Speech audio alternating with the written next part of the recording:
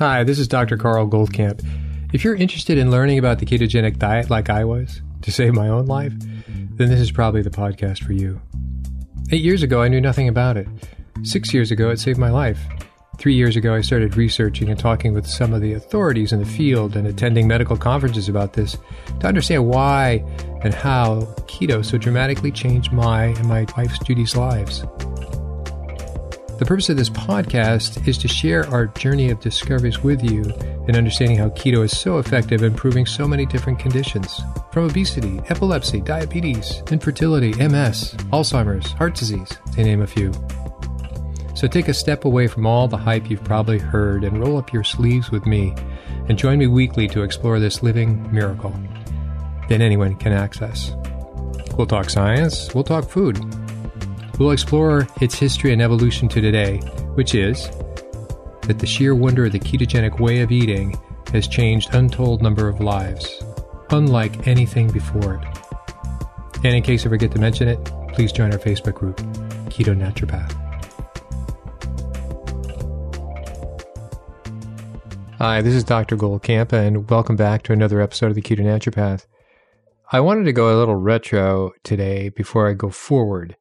My overall is I would like to cover how we use our program, if you will. This is not as an advertisement for a program. This is saying, I wish somebody was doing this program when I was really sick. It would have shaved off 4 or 5 years of my getting better and known exactly what was going on and exactly how to treat it.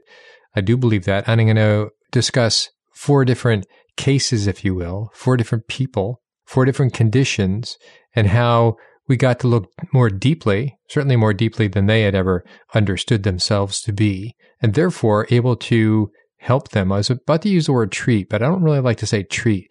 We basically address things that we see that are usually pretty poorly deficient or way out of line.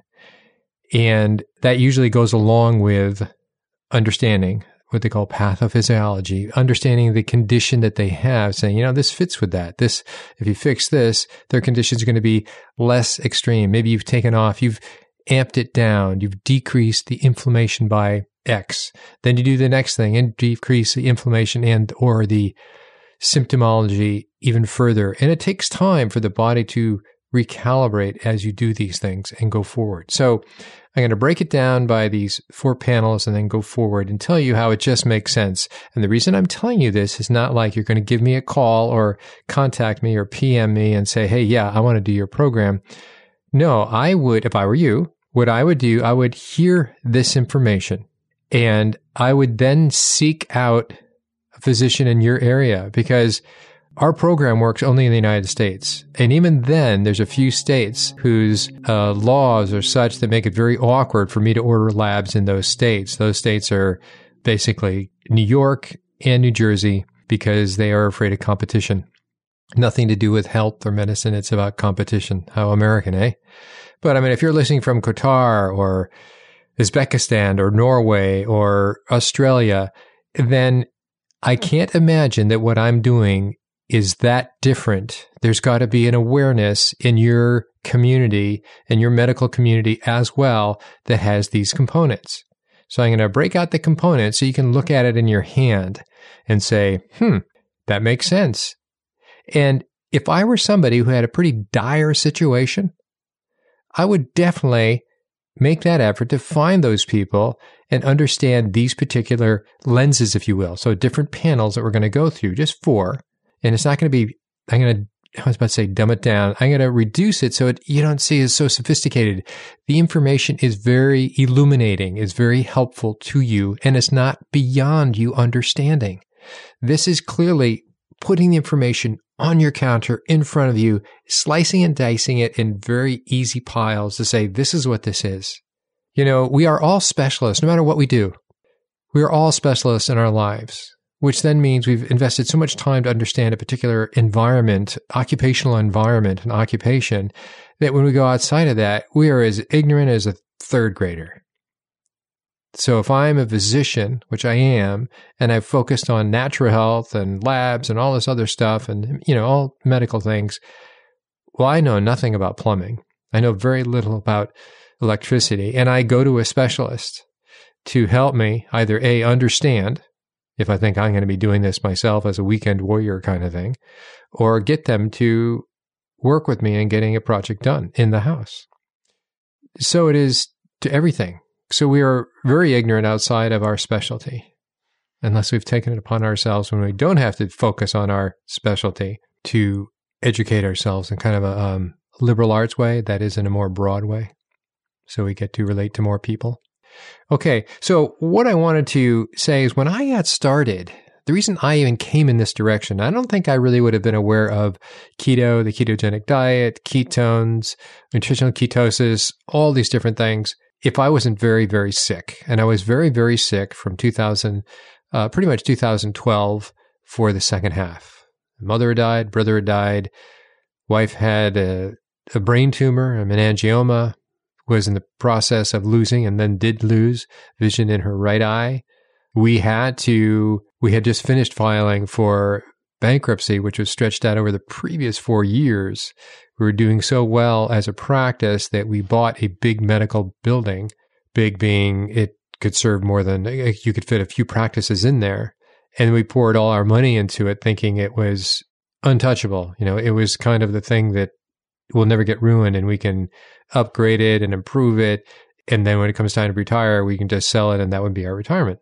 Well, we were severely wrong. So we put all our eggs in one basket, something you're never supposed to do, but we thought we had checked it out. We had rented, we had practiced, we had the demand for our practice.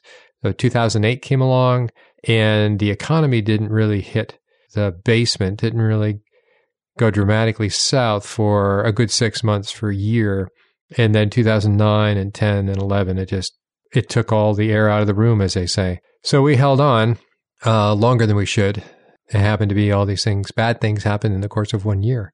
So all that stress came to me and there was no way out of it. There was no door to open in my life as I viewed it then, other than prayer and meditation and so on, to take the top off of all the stress I was feeling. So it just was overwhelming and my gut exploded. I had no history of ulcerative colitis. I had no history of Crohn's disease, which is an autoimmune condition.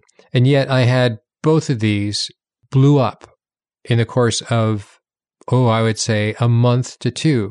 And it was the worst it had ever been imaged in the hospital when I was in Connecticut, New London, Connecticut.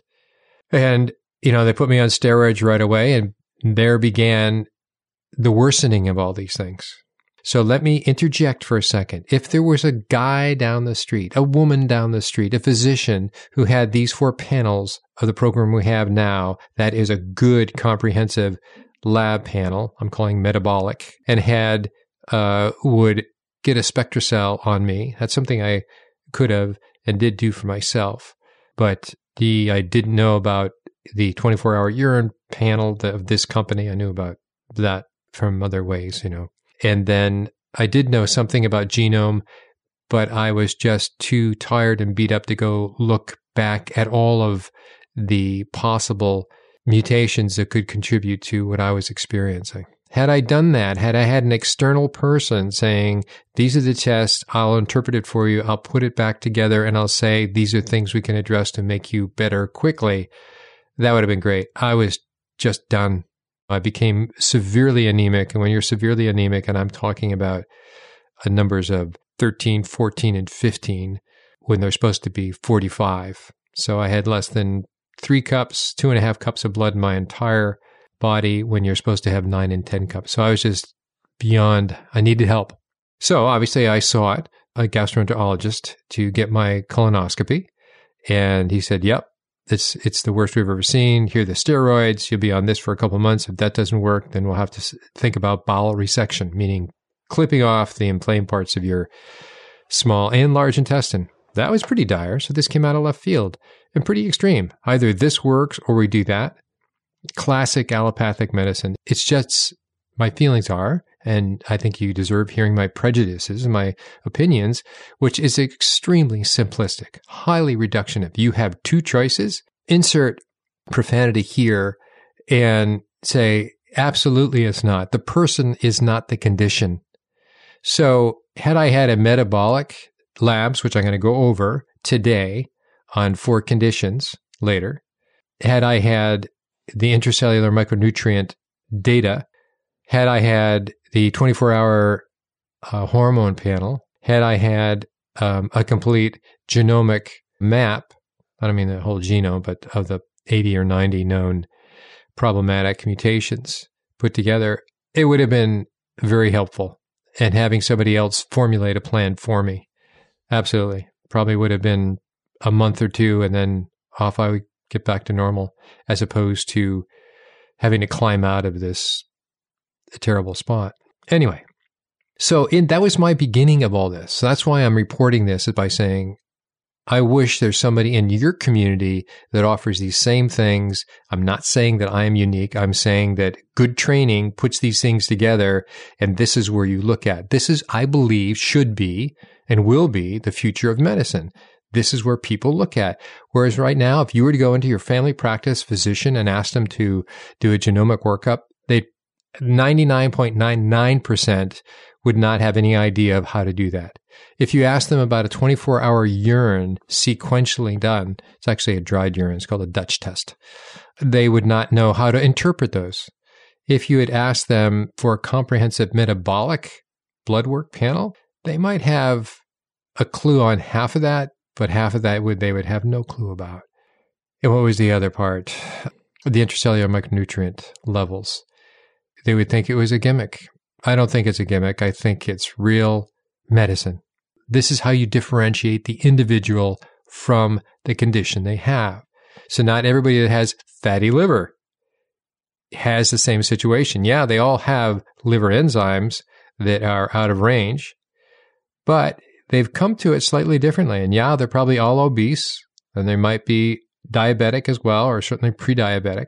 So these are generalizations you can staple together, but they will probably have different genomic problems and pathways that led them to it, different micronutrient deficiencies. They may well have different hormonal concerns as well, that they've driven themselves to these problems through their diet and their environment. Okay, so what did I do? Well, when I was trying to climb out of the hole, the best I knew, I said, obviously I don't know enough to help myself. And as the steroids, at least, actually they exacerbated an anemia, but they gave me a little bit of a respite. Oh, I got 4 blood transfusions too. That's something. And with those 4 blood transfusions, I then took it upon myself to go to 2 international gastroenterology conferences saying, I don't know enough about this, and I need to learn to talk to experts or meet the experts in this field. So I found 2 conferences separated by 4 months. One happened to be, I was kind of lucky. There's one international conference that goes between Spain and Miami. It happened to be a Miami year, so that means I didn't have to leave the country.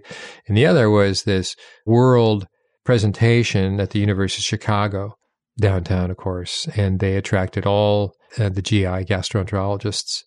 And so I befriended them by email, got to know them, asked them questions, met them at the conferences, went further with what they were doing. And so that's where I got into fecal microbiota transplant. So that was how I was getting an awareness of helping myself. So that's sort of the obvious answer. My bowel is destroyed. It's killing me. What am I missing? I clearly was in the direction of, hey, I'll take the probiotics to fill in the gaps. That must be the way to do it. And I had been using probiotics on nearly everybody for the previous couple of decades. However, I learned about both of these things, and I got to meet some amazing people doing some amazing work worldwide. One was Dr. Thomas Brody, who was from Australia, and he is probably the number 1 FMT, fecal microbiota transplant person in the world, has a whole clinic built around this into probiotics. I think that was a leg up for me, both to talk to him and then to go through all this, my wife being the donor.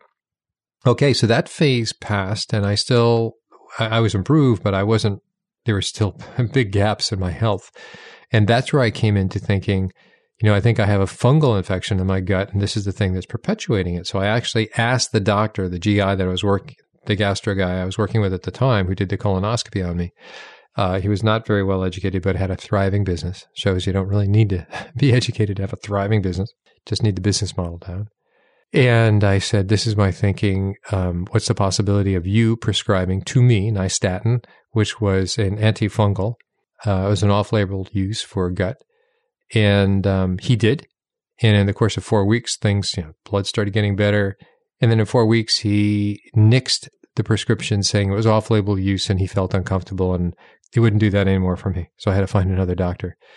Welcome to the United States. The next doctor is where I got the 4 blood transfusions from. The point I'm leading to is you have to be your own driver in your own health. And yeah, you don't know the questions right away to ask, but your questions will get better as your experience gets better. And it really depends on you. So maybe I'm speaking specifically from an American perspective, so be it. I can't make that comparison, but the onus is on you. If your health goes downhill and it's retrievable, meaning you can bring it back, then it's on you to figure that out. Ideally, it'd be nice to find a doctor who can help you do that, but there's not that many around. There's not that many that have the time to invest in a person that much. That's why it's on you. Okay, so from there, that was the antifungal. You stopped that. So then I remembered from med school, caprylic acid. What do you know about caprylic acid? That's called C8 MCT oil. Well, it was only in supplements at the time. I wasn't quite sure, what about the dose? Do I take a few? Do I take a lot? The whole idea of caprylic acid scared me, thinking I don't want to burn out my gut. Well, it doesn't work that way. It's a saturated fat, would have been a better way to describe it. But some improvement there, and then we learned where to buy it in bulk and sustainably harvested, and that got us into our product. So that was a big deal. So now we're still at the MCT oil stage, which does have a history in the history and evolution of the ketogenic diet, which I talked about way back at the beginning of these podcasts. Okay, so from there, I started to go more deeply. This is 2013, learning about what ketones are and ketosis and how that's different than diabetic ketoacidosis. And this was a couple of years before any of the medical conferences on exogenous ketones or keto groups, because there wasn't any place to go. You had some books out called The Art and Science of Low Carb Living, Low Carb Performance by Jeff Volek and Steve Phinney, and they were very helpful. So there's that. So now let's go forward now, and I want to show you that I do believe carbs are a environment in which a lot of diseases can get started. Absolutely. And I do believe most diseases start in the gut. That's almost cliche if you're in natural medicine or all illness starts in the gut. It goes back to supposedly Hippocrates or even before that.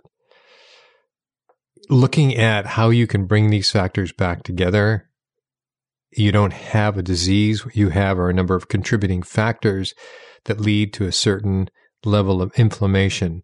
And that inflammation is the thing that starts to destroy, starts to burn out, probably gut related, but then it might go to neurology, your nerves, it might go to someplace else. And also there's your life experience now, meaning what you've been exposed to is now a variable without getting too far into the environmental aspect of it. Okay. So that's how this works. You're not the disease.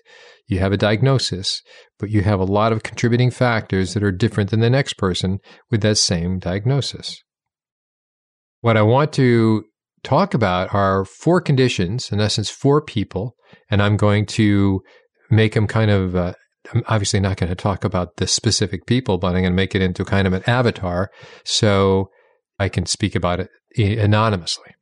Okay, so what we're going to talk about is a woman in her late 30s who's concerned about infertility. What happened to her? We're going to talk about a woman who had hormonal imbalances. And we're not talking about due to surgical intervention. We're talking about all anatomy is present. All endocrine anatomy is present. We're going to talk about a man in his mid-50s who has fatty liver and is 100 pounds overweight. And we're going to talk about, generally, call it obesity, diabetes, and we're not going to talk about just the obvious. Oh, they all had weight to lose. We helped them lose weight, and they all got better. The weight is really a symptom of something else going on. The weight is not a condition, even though there are diagnosis codes of simply being overweight. That's not very helpful. A lot of diagnosis codes are not very helpful in looking very deeply. When we look at, some of this, I'm going to describe how we look at these panels. So these panels are basic blood work called CBC, We look at your white blood cells and your red blood cells. That's what a CBC is with diff, as they say.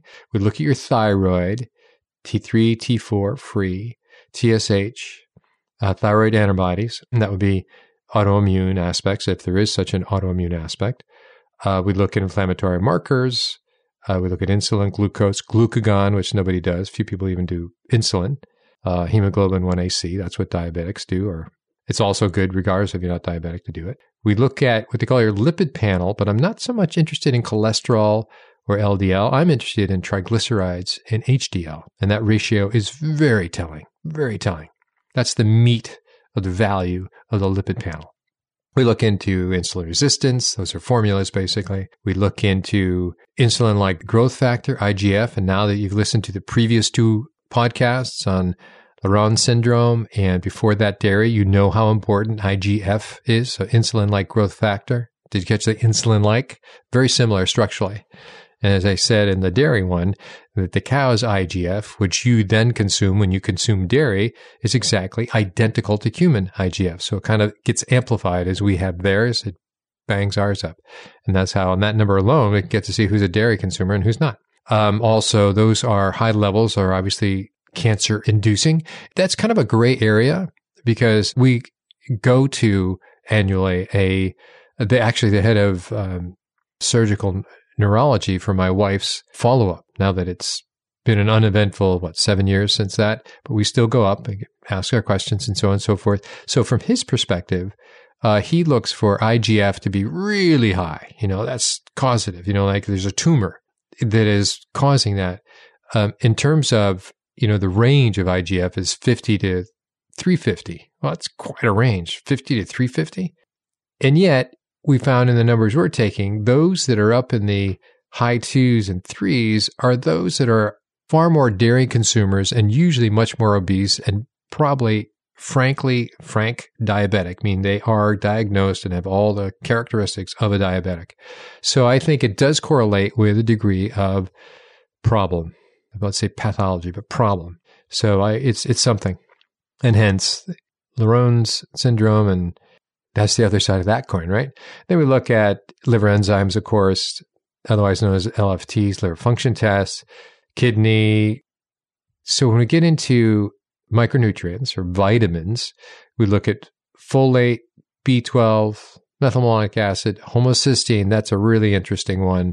We look at your omega-3s, your omega-6s. That's really important to look at. Certainly carnitine, vitamin D. And so carnitine is interesting in that, and this is not like a brilliant insight, but really over 20 years, like you can count with almost absolute certainty that you have a person that comes to you, call them a patient or client, who's a vegan, meaning they only eat vegetables, that they're going to be really low in carnitine, and they're going to have a very tough time with both the complaint about their energy level. They're going to complain about, they're not going to have much in the way of muscle mass. They may even be overweight. May or may not be overweight. It's a little bit not to do with this particular test. But when you give them carnitine, and the reason they're low on carnitine because they're not meat eaters, so they have no source of carnitine. So it's one of the things that vegans have to take is carnitine.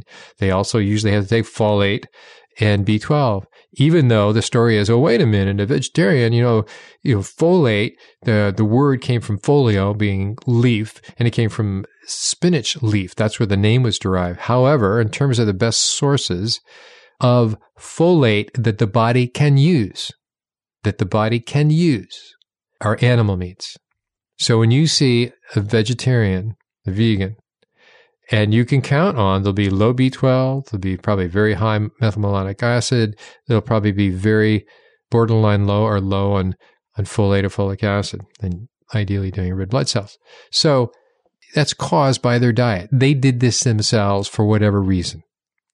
And they got worse and worse until they finally snapped and then changed their diet or died. And certainly vitamin D is all over the place. And the stupid thing about vitamin D, and I'm trying to do a series of YouTubes on this, is that you have some absolutely moronic MDs that go, vitamin D really just doesn't matter. And it's such a political play. It's such a political play because it is so beneficial, certainly now in the times of COVID. But you actually have UK Health backtracking, saying we no longer believe vitamin D is helpful. And then you have Scotland, which right now still is part of the UK, is actually giving out free vitamin D to everybody. So is Finland. And Finland's giving out free vitamin D to everybody to make sure they're getting enough vitamin D to tamp down the COVID incidence or the severity of. So you have countries that are intelligent on separate sides. I think it's highly political in the UK to say that it's not effective. But here's how they explain that. So right now I'm looking at a list of, about 40 vitamin Ds right across a spreadsheet of people who've come through our program, which makes it nice to look at a spreadsheet. And, we have a low of 7, a low of 10, we have a high of 75, and we have numbers in the middle. So if I was to go and just give vitamin D across the board to everybody, let's say 5,000 IUs per day, well, the person and we don't know if they have a genetic problem, right? We don't know about their genome yet. We're going to get to that last panel later. So let's put that out. So if I give, and we're all going to pretend for this, at this particular moment of analysis, that they're all normal, okay? They're all normal on their ability to use vitamin D. Supposition. So the person I give the 5,000 IUs to, that's a 7, in a week or two, they're going to come back saying, kiss my feet. They want to make a statue of me saying, I've saved their life, and because their depression's going to go away, their energy's going to come up, their sleep is going to get better. And it's only because there's such a severe deficiency in this person that it made a tremendous difference. The person that was at 44 or 75, they're going to go, I really didn't notice anything. It's okay. I get it. You got to do it. You got to do it. And the person who was at 10 is also probably going to have a remarkable story. So the point is, and it's such an easy one to point to, and that's why I pull it out, and that's why I test for it, is that it depends on your status of vitamin D now. Yes, you can get it in the sun. It depends where you live in the world, et cetera, et cetera. But there's a way to at least supplement. And if you're going to supplement, it's D3 with K2, and then take some magnesium as well. Another story, another time. Just take my word for it right now. But anyway, we're saying if you're really deficient, you're going to think it's incredible. So when people go through, their opinions of the effectiveness of our program really depends a lot of their condition, right? What are all these individual factors that we analyze? So these people that had more normal or normal vitamin D, it doesn't mean they didn't have other problems. Let me just scoot down. In fact, one person who had fairly normal vitamin D had thyroid problems, and this person was on a lot of supplements and had been on a lot of supplements. They were on 28 daily supplements on a regular basis. And so on the vitamin D way of looking at things, he was doing hunky-dory. However, other things, he was out of line. Homocysteine wasn't great. His insulin was good, and his glucose was okay. But so his story so far is not really revealing in any way. I'm just sort of scooting through. Still had fairly high, he had very low glucagon, borderline hypothyroid. But on the vitamin D story, he was doing fine. So you have to look for other things. That's what I'm saying, is that particular set of two people, one being a man and the other being a woman, and they both actually had very low glucagon, one thing they had in common. And they both had thyroid issues. So you have to look at the thing that's most deficient in the very least. So far, as I started, this is not great insight in medicine. You're looking for the things that are deficient that you can bring something to. So you can, tell a person vitamin D, wherever they live, go get some vitamin D by going outside 15 minutes a day around noon when the sun's out, or take a supplement, make a life change. So I'll leave it at that. So when we started with the person that was 50s, 100 pounds to lose, fatty liver, what did we do? We looked for, and obviously very elevated inflammation. That person had very elevated homocysteine. And homocysteine, so they call it homocysteinemia, meaning they see it in your blood. And if it even gets worse, it's homocysteinuria. They'll see it in the urine. That's really extreme. Not seeing so much, and these are all caused by the urea. Seeing it in your urine is definitely caused by genetics only. But with anemia, it can be addressed, and it's usually B12, folate, and people can argue about whether it has to be methylated B12 or not, methylated folic acid or not, and then N-acetylcysteine. It's because we looked at these have to do with genomic pathways. But when we see it high, and people who have a lot of dairy, elevated homocysteine, people who are deficient in, however they got there, B12, folic acid, they will have elevated homocysteine. So you can treat it, and you can treat it with other supplements as well. And usually the people that are very depressed, even schizophrenia, bipolar, schizophrenia, depression, heart disease, certainly heart disease, go along with elevated homocysteine. And yet it's treatable. It's very treatable. You can bring it down to normal, like you're letting air out of a balloon. It happened over a couple months, certainly in the course of 90 days. So that's treatable, and there's no reason one should have that unless they have that genetic issue. But even if they had the urea, that can be treated as well. It's just in a more extreme presentation of that. So that's what this man who had the fatty liver, we started there. We also looked at, he was insulin resistant. His insulin was up. His fasting insulin was very high. His glucose was borderline high by itself. So borderline high is he was 113. He could be lower, ideally under 100 would be nice, but 113 would not expel you from your doctor's office. It would make him or her take notice of it and say, when you come back in 6 weeks or 3 months, let's do this again and see where it is. That's as much of a warning as you would get. But had that doctor taken fasting insulin at the same time and seen it was 27, he or she would have taken your situation, if you're that man, more seriously. So those are things that we can address just in this panel alone. What else caught my eye on that person? Besides elevated liver enzymes, which was kind of the definition, that's about it. And potential hyperthyroid. One of his thyroid T4s are high. And so therefore, what you find is once you have the inflammation, and usually when somebody gets to be 100 pounds overweight and they get to have these liver enzymes, their liver's starting to poop out because they can't store any more glucose in the form of glucagon. Next, it's going to start to burn out is going to be the pancreas, and you're going to find that they're not going to be able to produce enough insulin. Eventually that function starts to go, and then they really get into trouble. So it's a good place to turn things around. And this is all being fed by probably, well, I know specifically in this case, a normal diet of a lot of highly processed carbs, in addition to other things. Yeah, they had their salad. They were proud of their salad, and they didn't think that they were overdoing it. And they didn't overdo necessarily the alcohol, but they liked their beer every so often.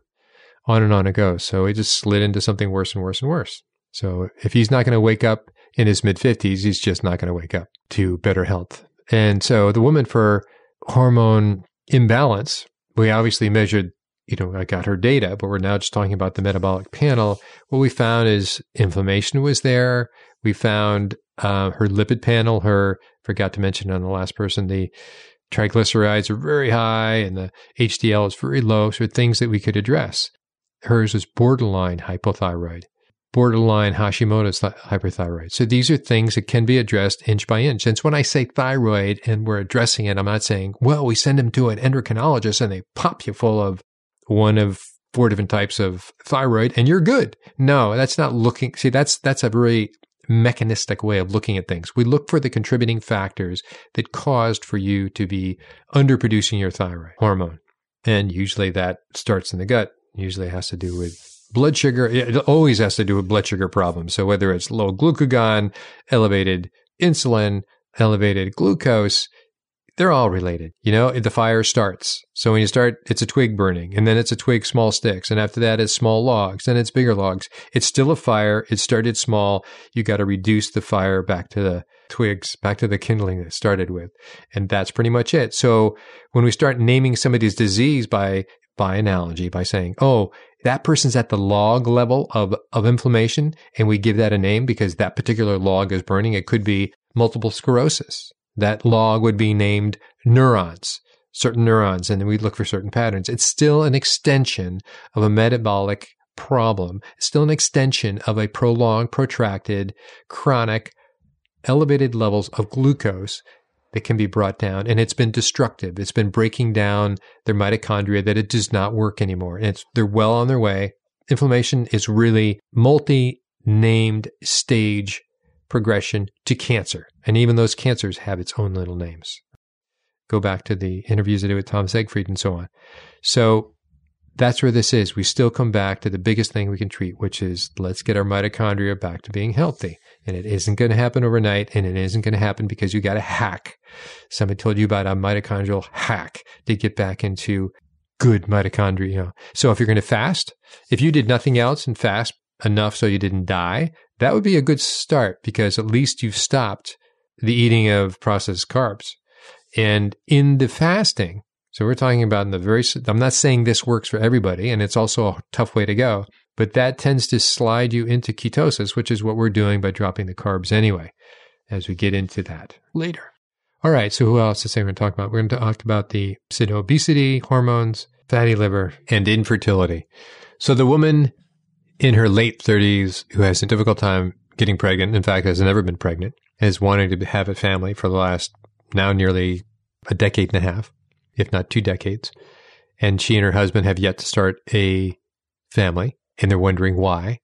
Well, this is at least a start. So what would this metabolic panel show me relative to her, and did show me? That she has some characteristics of what they call PCOS, polycystic ovarian syndrome, which still is the same definition saying chronically high glucose resulted in these particular changes. But it can go all the way down to hirsutism, which is basically growing a mustache for women, to male pattern baldness, to elevated lipid panel, and so on and so forth. So when you see these factors, you begin the same thing. So now we go, okay, well, there's a metabolic issue here, and we kind of see, we've identified it on this particular layer. So we now have infertility, something we can address. We had certainly the fatty liver, something we can address. We had the hormone imbalance, and we had the obesity. So those are all taken care of.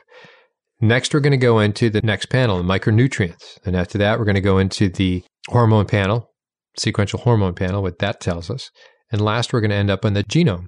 And they're all vital. The way I see this in my mind, these are 4 panels that are squished together in a way, an imaginary way. And that makes the lens through which I see that individual that says, this is how that person is different than all the others that have infertility or obesity or fatty liver or hormone imbalance or name your issue. And that's how we can bring them back into a healthy place to be.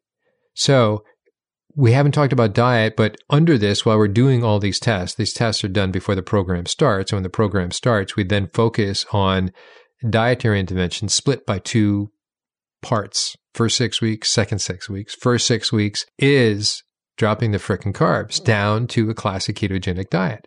And if they want to go carb free, they can go carb free, but more than likely, some people are going to have problems doing that. And if I found in the group, whatever group I'm working with, somebody has an unusually low glucagon, they probably will have a hypothyroid issue as well, and they will find it very difficult to suddenly drop the carbs. So you got to be very, I won't say gentle, but you have to stair step in many smaller steps all the way along, because if you just ask them and they had the discipline, say, I'm just going to stop carbs because you said it was the good thing to do and all my health is going to come back in time, and they would probably get very depressed. They probably even get dizzy, get episodes of vertigo.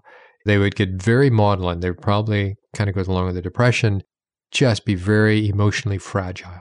So you can't just muscle people into the same little box. We're going to shoehorn you in and you're going to do what I say. That's not what you do.